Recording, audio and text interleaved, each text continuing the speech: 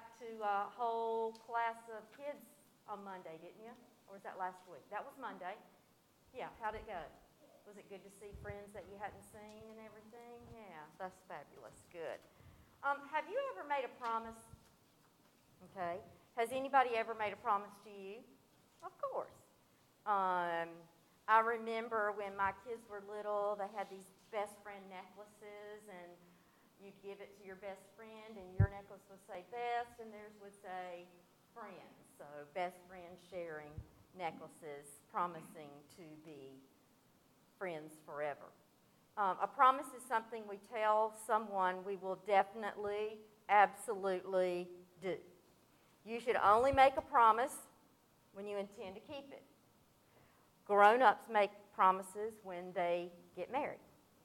A husband and a wife promise to love each other forever and ever, and they give each other rings as a sign that they will keep that promise forever and ever. Okay?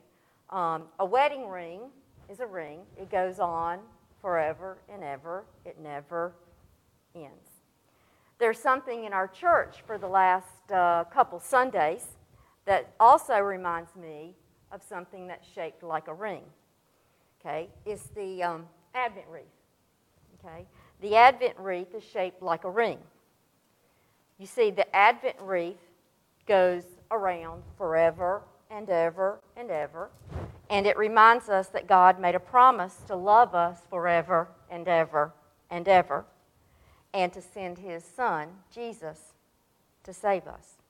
Sometimes people do make promises.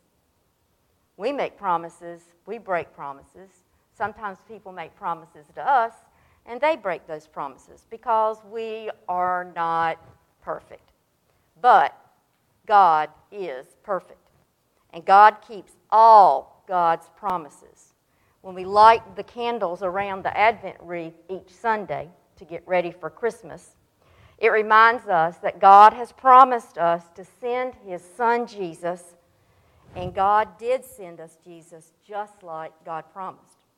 So we know that God keeps all of God's promises, and He will come to save us again, and will love us forever and ever and ever.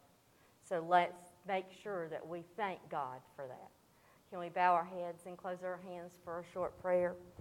Thank you, God, for keeping your promises and sending us Jesus.